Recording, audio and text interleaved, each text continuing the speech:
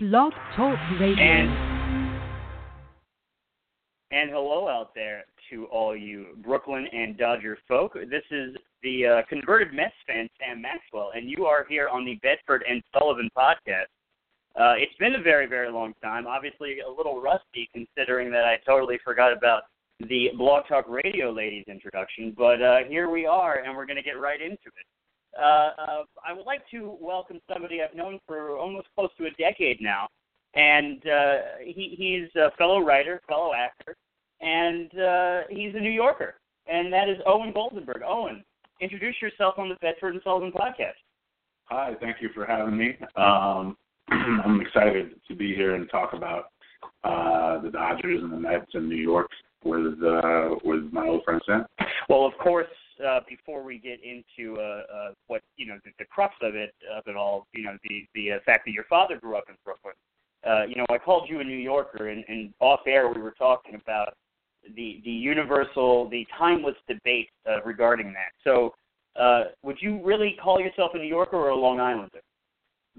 I mean, I would call myself a New Yorker. I would call myself a New Yorker. I grew up on Long Island, definitely. But my parents both grew up my father grew up in Brooklyn, my mother grew up in the Bronx, and my grandparents grew up on the Lower East Side. And I always, I knew a lot of kids whose parents grew up on Long Island. It was a different thing. Parents, from there.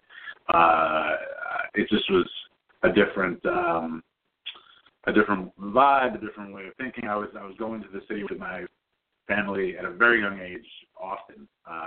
My aunt lives in the city, and by the time I was 14 years old, I was constantly going into the city every chance I got, even if I wasn't supposed to. So let's get a little bit of context as to when that was. So you were 14 years old. What year was that? That was 1987. 1987, going into Manhattan then. And obviously the show that I'm looking to do is about the era 1937 to 1957, but the idea behind that, that 20-year period for me is that it's the most important 20 years in modern American history.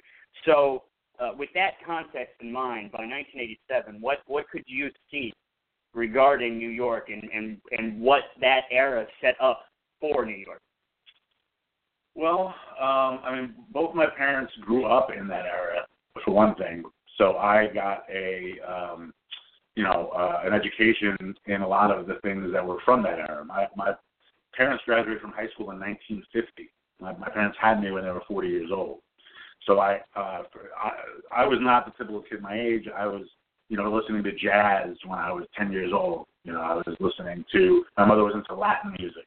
She was actually a dance instructor because she grew up in the Bronx where a big Puerto Rican population was growing, and she embraced that. And so I was definitely affected by that period more than a lot of kids my age. And so when I was going to the city, I had that perspective. I also had the perspective of a kid who loved, punk music and rock and roll, and actually was already into hip hop by 1987. But you could see, New York was had already been the catalyst for so many things, and that's why hip-hop was growing in New York and why punk rock was still somewhat alive in New York and even dance music and stuff like that. I also was very fascinated by the architecture of New York, which obviously, was affected by that period, and landmarks, restaurants, bars, the museums, I was so, I just, what's the word? I ate it up. Right, you ate it up, exactly. And so, what's your dad's background? You said your mom was from the Bronx, but your dad, he's from Brooklyn. Whereabouts, and what's his family's history in Brooklyn? My father grew up in the Flatbush section of Brooklyn. He actually grew up in a house. His father owned a factory in Manhattan, so they had some money. But my father was never, other than the fact that he was exposed to culturally to a lot of things that a kid with a little bit of money would be opera. He went to with his parents, and but he loved baseball, all sports. My father played sports, watched sports till the day he died, and he would tell me about stickball and stoop ball and a lot of the stuff that came out of New York. Really, he was the first generation in Brooklyn, maybe actually the only generation, because his parents actually came from Romania. My mother's parents were from the Lower East Side. And settled in Brooklyn. Not right away. Okay. But then they had children and settled in Brooklyn. Brooklyn is considered like the suburbs, where they lived at the time. Right. I mean, I saw a picture of where he lived at the time, and it looked like the suburbs. It looked like where I grew up in Flatbush. Right, and it did take a little bit for everything to be urbanized. I mean, they talk about when Ebbets was looking at this place where Ebbets Field eventually settled, it was called Pigtown, right, because of all the farm animals. I mean, you see a photo, and actually I'll bring it up for us right now, but you see a photo of Ebbets Field in 1913, and you see all these wooden ramshackle houses around it, which obviously eventually got replaced with apartment buildings and row houses. So, so you said your dad was exposed to culturally. He lived in a house. That's correct, and your mom lived in an apartment building. Right. Okay. Right. So the opera in Ebbets Field. It sounds like a independent movie title, right? So your dad was a rather quiet one, but it seems like Brooklyn and baseball would be where he'd get excited and talk to you about that stuff. Absolutely. I mean, when we were at home, he was very animated, but he was very focused. My father actually wanted to be a broadcaster when he was younger. And but then Korea happened, and he got married, had a child with his first wife. That is like a drama unto itself. She used him, thought he was going to inherit his father's business. He didn't want to work in his father's business, and she said, "Oh, let's go to Chicago to get my father. You can get a job with my father, and you can get a quick divorce in Chicago." Yeah, that's why he did that. So that's a whole drama unto itself. But anyway, so then he ended up, I guess his dream. I think it was a dream because he loved sports, and he had a good voice. We have similar voices, deep, and so he ended up, getting into sales, and then met my mom, and went from there. Yeah. And when you said your dad was a salesman in Brooklyn, obviously the first thing that comes to mind always is Arthur Miller's most famous play, Death of a Salesman, and that takes place in East New York, and he's from Flatbush, right? So you always saw that kind of in your dad in some fashion, maybe not as tragic in many ways, but you saw that. A little bit, sure. Yeah, it touched me quite a bit. It hit me because there was, when it really hit me was when my father got retired. He had worked for the company for 35 years. When he retired, they screwed him on his pension, and basically said, "Oh, didn't we tell you? You have to stay a little bit longer." My father, his health was already starting to fail, and so we're gonna have to give you a percentage and all this stuff. And 35 years, he was there for 35 years, and in the end, he got a percentage of what he was supposed to get. Right, exactly. And that affected me a lot. I think he was very disillusioned. I mean, my father was never a man who was a faith. Like my father was always had this look in his eye, like bullshit. You know what I mean? Right, exactly. But yeah, I definitely saw it as my father. My father wasn't how he was different than Willie Loman. My father was not this like I'm a big shot. Like that was never. I see. Okay. And what's interesting, you were born in 1973, and when did your parents move to Long Island? Okay, so you were born in Queens. Yes. So your earliest memories are within the city. Yep, Regal Park. Okay. It was long, but we were. So they were a little late to the migration out to the suburbs in some fashion, but that's a big representation of post-war society of flooding out into the suburbs and away from what it's kind of like the snowball effect, the boulder type effect. It's just all at first everybody urban decay. What came first, urban decay or everybody leaving urban decay? You know what I mean? So that's a fascinating time for you to be born, and also for your parents to still be in the city and then eventually leave. So when it comes to baseball and Brooklyn, obviously for you came up when, from a National League Baseball perspective, the Mets were starting to come back around after a bit of a lull. So my question for you is, through Shea Stadium, through your father, through the Mets in general, did you get a sense of the Brooklyn camaraderie through all of those things? I think I did. I first of all, the Mets were underdogs, and I remember my father talking about them bums, the Brooklyn bums, but there was a certain pride in it. You know what I mean? Like that they were long shots. They were always long shots, and that was the Mets as well, because especially, living in the shadow of the Yankees, of course, it's impossible not to. And your mom was from the Bronx, so I'm guessing she was a Yankee fan. She was, yeah. Yeah, she wasn't as, much of a fan of baseball as my father, but she did, occasionally they would get into, arguments, and, she'd want to watch a Yankee game, and my father she was trying to be old school, not on my television, that right. Kind of thing. So. And tell me a little bit about your Shea Stadium experiences and how that relates to what your dad went through in Ebbets Field.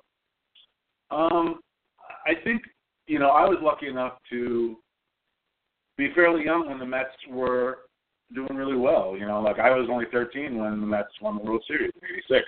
So it was pretty exciting when I was young, and when I really remember, that's when I really started to go to games. Was probably after I was like 9 years old, something like that. Up to '88, I'd say I was going to games. At least once or twice a year. And we were constantly watching on TV. But of course, it's such an exciting thing to go to a game. I used to love just seeing on that field of green, and what was so cool, what's so great about baseball, and what some people just don't seem to understand, is that it's a relaxing game until it's not. Right. You know what I mean? But it's the kind of thing you can just relax and hang out and have a hot dog and talk a little bit and, whatever. It's a bit of a digression here, and we won't go too far into it, but recently the intentional throwing 4 pitches on an intentional walk it's been scraped, and the manager's just going to signal, send to first base. Right. And it just seems to me like you're missing the point of it all, because there's many, for one thing, what's crazy about these pitchers is that they can throw a ball 92 miles an hour like that, and yet they can't play catch. And that's all intentional walks are, and sometimes it gets thrown away, and there's a runner on third, and he's going to come home. And that's where the excitement comes from. Like, the idea is that, it's boring. You're making it less boring with that. I think our friend Adam posted something on my wall saying they're making it just marginally less boring, and it's like you're missing the point. Anyway, not to really go too deep into that. What are some of the going back to Ebbets Field? What are some of the stories your dad would talk about, and maybe not anything specific necessarily, but the aura and the feel of Ebbets Field? Because when thinking about Shea Stadium, you still were never going to get that same Ebbets Field sense, only because there's like 56,000 at Shea Stadium, whereas Ebbets Field, you capacity was basically 32, and they struggled to fit 38 in there during the World Series. Well, my father definitely did give me the impression of it being like a family, almost like a and the sense of that people had a stake in it. The fans had a stake in it. I mean, the Mets, there was that to some degree, but I think, you didn't have, already by '86, you had cable television, you had other distractions, that people, were focused on. Whereas back then, I mean, this was everything, and my father would talk to me about the excitement. My father saw Jackie Robinson play. He saw Sandy Koufax play. The sense of legends, You know what I mean? Like, I got that sense from my father. Whereas, I mean, yeah, there were some amazing ball players, you know, that the Mets had at that period in '86. But there was something, you know, like there were demigods or something. You could tell from you could get the sense from what your dad would talk about compared to what you were going through with the Mets. Yeah, there's a difference. Yeah, it was. Yeah, I mean, well, the '86 series obviously was legendary, you know. But you know, are there these, you know, that was the drama as great? I don't know. It didn't seem so.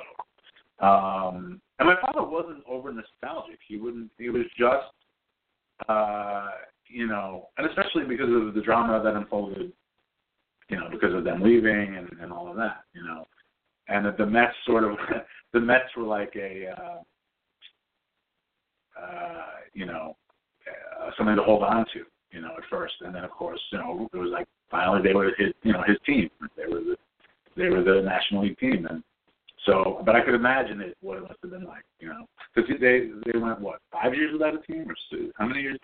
About 5 years without from '57 to '62, and obviously they had an idea by 1960 the wheels were turning for trying to get one back, which is a whole other story. But I think by '61 it was announced, and you had the logo at least by then, and ironically the land that Robert Moses wanted to give to Walter O'Malley, which he said to Robert Moses, but that's Queens, it's not Brooklyn, right? But I'm going to go Los Angeles.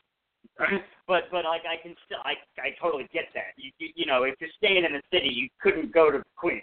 Well, and was Queens even? No, Queens was a part of New York City. Yeah. I mean, obviously, it's probably, other than Staten Island, which is a whole other entity, as we've discussed off air.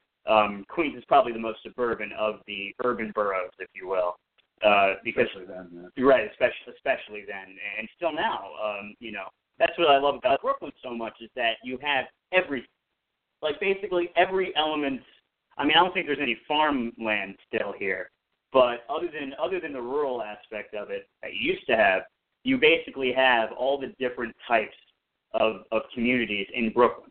And that's what's beautiful. You got, you know, Bay Ridge houses. You got a suburban feel at certain spots. You know, down Bedford Avenue and Prospect Park South.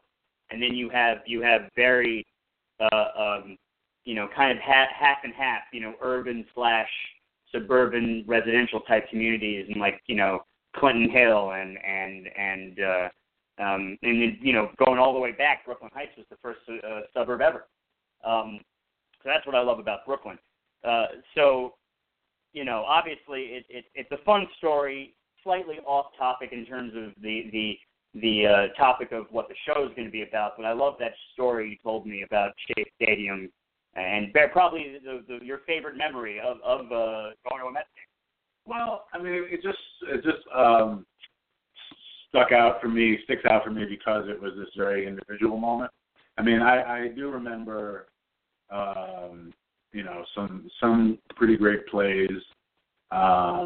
You know, Mookie Wilson was always exciting to watch because he really was fast. Like, he was remarkably fast, Mookie Wilson. So I would argue that Mookie Wilson could have outrun that hit that Bill Buckner had. Right. He had the bottom line is that Bill Buckner shouldn't have been in the game because of his knee. You know, right. Yeah, every single, you know, he was only there because of sentimental reasons. The manager, McNamara, wanted Buckner on there for the World Series celebration, whereas he had always, and I forget the name of the guy who would replace him for defensive purposes, he would be replaced for defensive purposes. And he shouldn't have been out there, and that's why Mookie Wilson to this day says that he would have beat him out anyway. And that's probably why Buckner fumbled it a little bit. And with the thing that Buckner talks about is that his glove wouldn't open. It didn't go under. It went to the side. His glove, it was like a mechanical issue. It was a mechanical issue where the ball ended up, I think, going to the left and far enough to gather the ball up. And he says it's probably because he knew how fast Mookie was, he was rushing it a little bit. But yeah, so this moment when I was a kid, for whatever reason, I think it was because they gave out programs, but they weren't like great programs. people started making paper airplanes all over the place, right? So, and it was a gusty day, and I made this paper airplane, long, perfect paper airplane, and I tossed it, right? And it floated in the air, like above me, just like out. And I pointed to my dad, I was like, Dad, you see that? I did that. And he was like, oh, wow, back to the game, whatever. And it just floated there for How old were you at this time?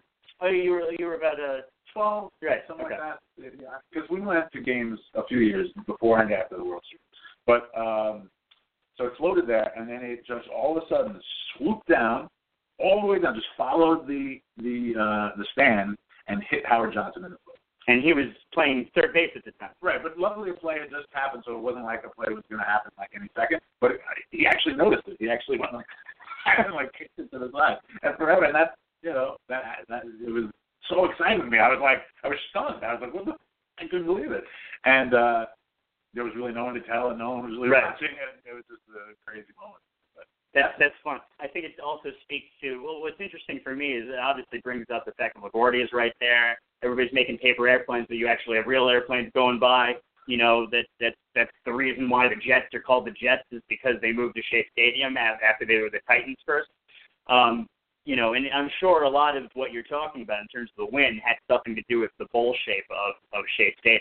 And that it was near the water, yeah. And that's the thing. It's like, there were so many cookie-cutter stadiums in the 60s, except Shea Stadium still stands out to me compared to Three Rivers in Pittsburgh and Veterans in Philadelphia, is that it was open at the in the front, and it had the color. And I even have over here in my apartment in Flatbush, by the way, I have the Shea Stadium orange and blue tiles that used to be on there. That was obviously a very 60s design.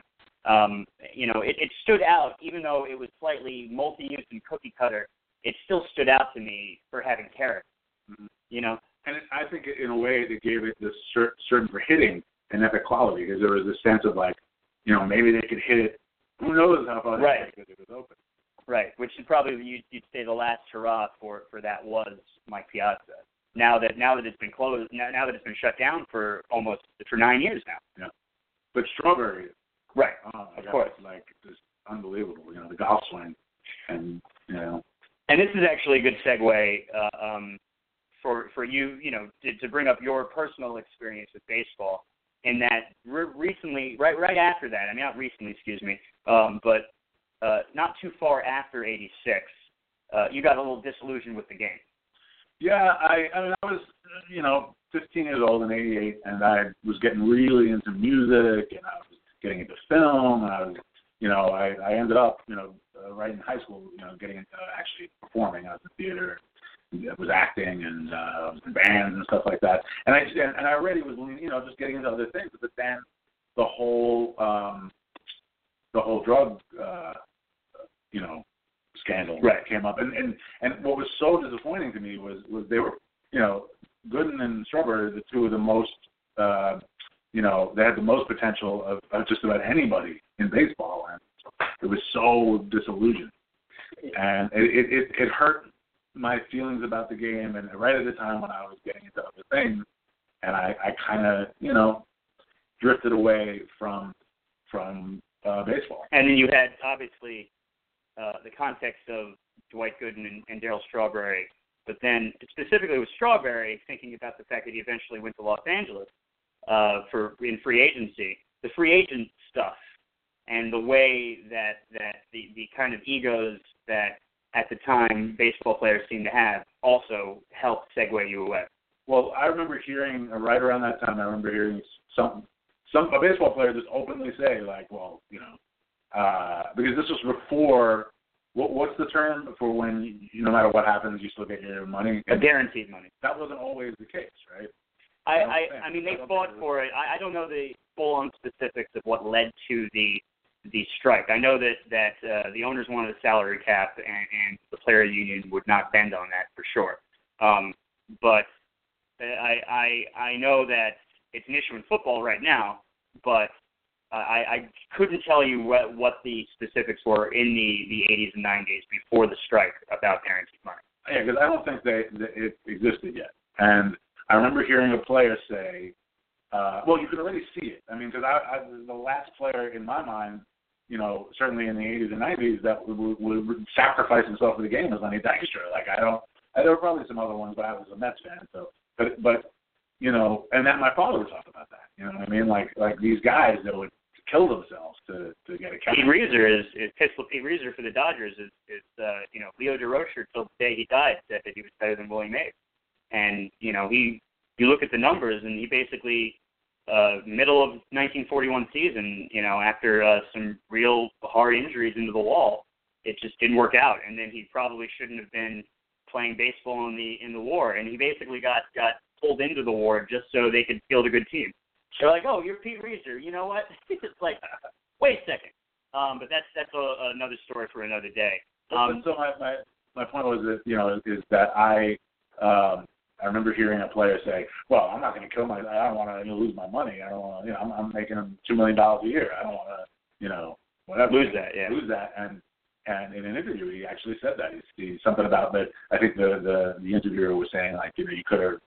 A lot of people think you should have dove for that or whatever. And he actually was openly admitted. And I was like, it was like, this is getting really lame. It's more about money and just partying, And I will claim that it has gone back to the love of the game, even though they make a lot of money. Maybe it is now the official guaranteed money, knowing that it doesn't matter. You're going to get taken care of, right. Even if you lay out and injure your wrists or whatever. Juan Lagares comes to mind that he's constantly getting injured, but he's also constantly sacrificing his body. That's the reason he's getting injured so much. I mean, even he pulled a ligament in the thumb, making one of the most remarkable catches you'll ever see last year for the Mets. And so, weirdly enough, I think that the egos have subsided a little bit. Maybe it's also, weirdly enough, social media. You're kind of more weirdly connected to, even though it's not the exact same as when they used to live in the neighborhoods like they did in Brooklyn. You're able to interact with them on social media. They'll like something. They'll retweet. They'll respond to you. Or tell you you're a bum. Right, exactly. Or tell you you're a bum. I mean, you see it with, like, I think, as a digression, Darrell Rivas right now is dealing with that, where his ego's getting, a little too heightened. But weirdly enough, I think it's gone back to the love of the game and just wanting to, the Joe DiMaggio kind of mentality, where there's always somebody out there that hasn't seen me play. So we're getting close to the end of the show. We got about 2 minutes left, so I'll let you take the reins as to what is, I'll just ask you a broad question. What is the legacy of Brooklyn in that era? Well, I think that, the Dodgers were a part of a Brooklyn that kept Brooklyn as something special in people's minds. Even after they're gone and everything changed, isn't it interesting that everybody wants to come to Brooklyn, right? Everyone wants to live in Brooklyn from all over the world. Everyone wants to come to Brooklyn. Manhattan's so 80s, They want for the tourists. Right. Yeah, Larry once said that about the Yankees. But. Okay. Oh, really? That's funny. But yeah, I think that is part of the legacy that Brooklyn is a part of it. It's there's something special about Brooklyn. You know what I mean? Like when I would tell people my dad was from Brooklyn, they'd be like, "Oh, like I got some cred for just having a father from Brooklyn." Right. Yeah, you get on a podcast because of it, right? So, I think that's definitely it, and as well, I think, my father was, even though, as I said, my father wasn't a very talkative person, I got a sense of just having him as a father and a sense of Brooklyn, which is my father had this, this interesting mix of tough and but with a sense of humor, which I see in other. I have a friend whose father was from Brooklyn, and it's the same idea. I think that sums up Brooklyn to me. It's tough but with a sense of humor. Well, Owen, I appreciate you coming on and talking about your father, talking about Brooklyn, talking about New York in general, and of course baseball and the Dodgers. And you're certainly welcome to join us another time. And I appreciate you helping us start back Brooklyn, the Bedford and Sullivan podcast. So thank you all for joining us today, and we'll catch you next time. Should be next week. Take care.